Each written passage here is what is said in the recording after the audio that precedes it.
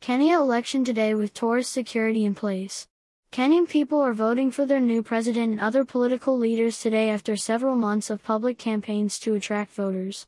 Both the Kenyan government and tourist associations have assured foreign visitors of their security during the election while staying at Kenyan wildlife parks, hotels, and all visiting sites. A total of 22,120,458 voters, 290 constituencies, and 46,229 polling centers are set for today's election that is anticipated to attract the biggest number of candidates ever than in past elections since this East African nation gained its independence from Britain in 1963.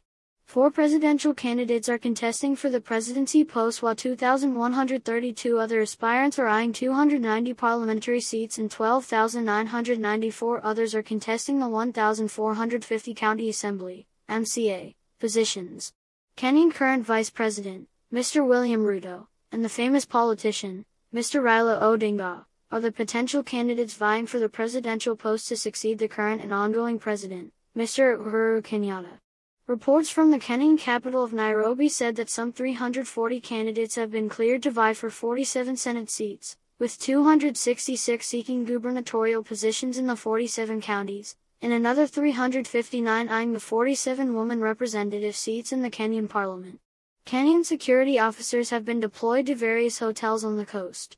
These officers are there to provide security for tourists during the general election at this time when the tourist high season starts in East Africa, with more international visitors landing mostly in Kenya and Tanzania for wildlife safaris and beach holidays.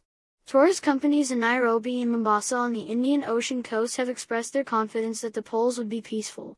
Hotels in Mombasa are operating at 40 to 50% bed occupancy, reports said. The global tourist market has shown a high confidence in Kenya's elections.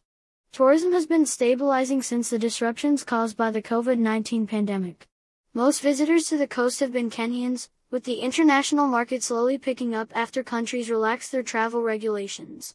Kenya remains the leading safari destination in East Africa, with most international tourist companies from Nairobi, linking other regional destinations in East Africa.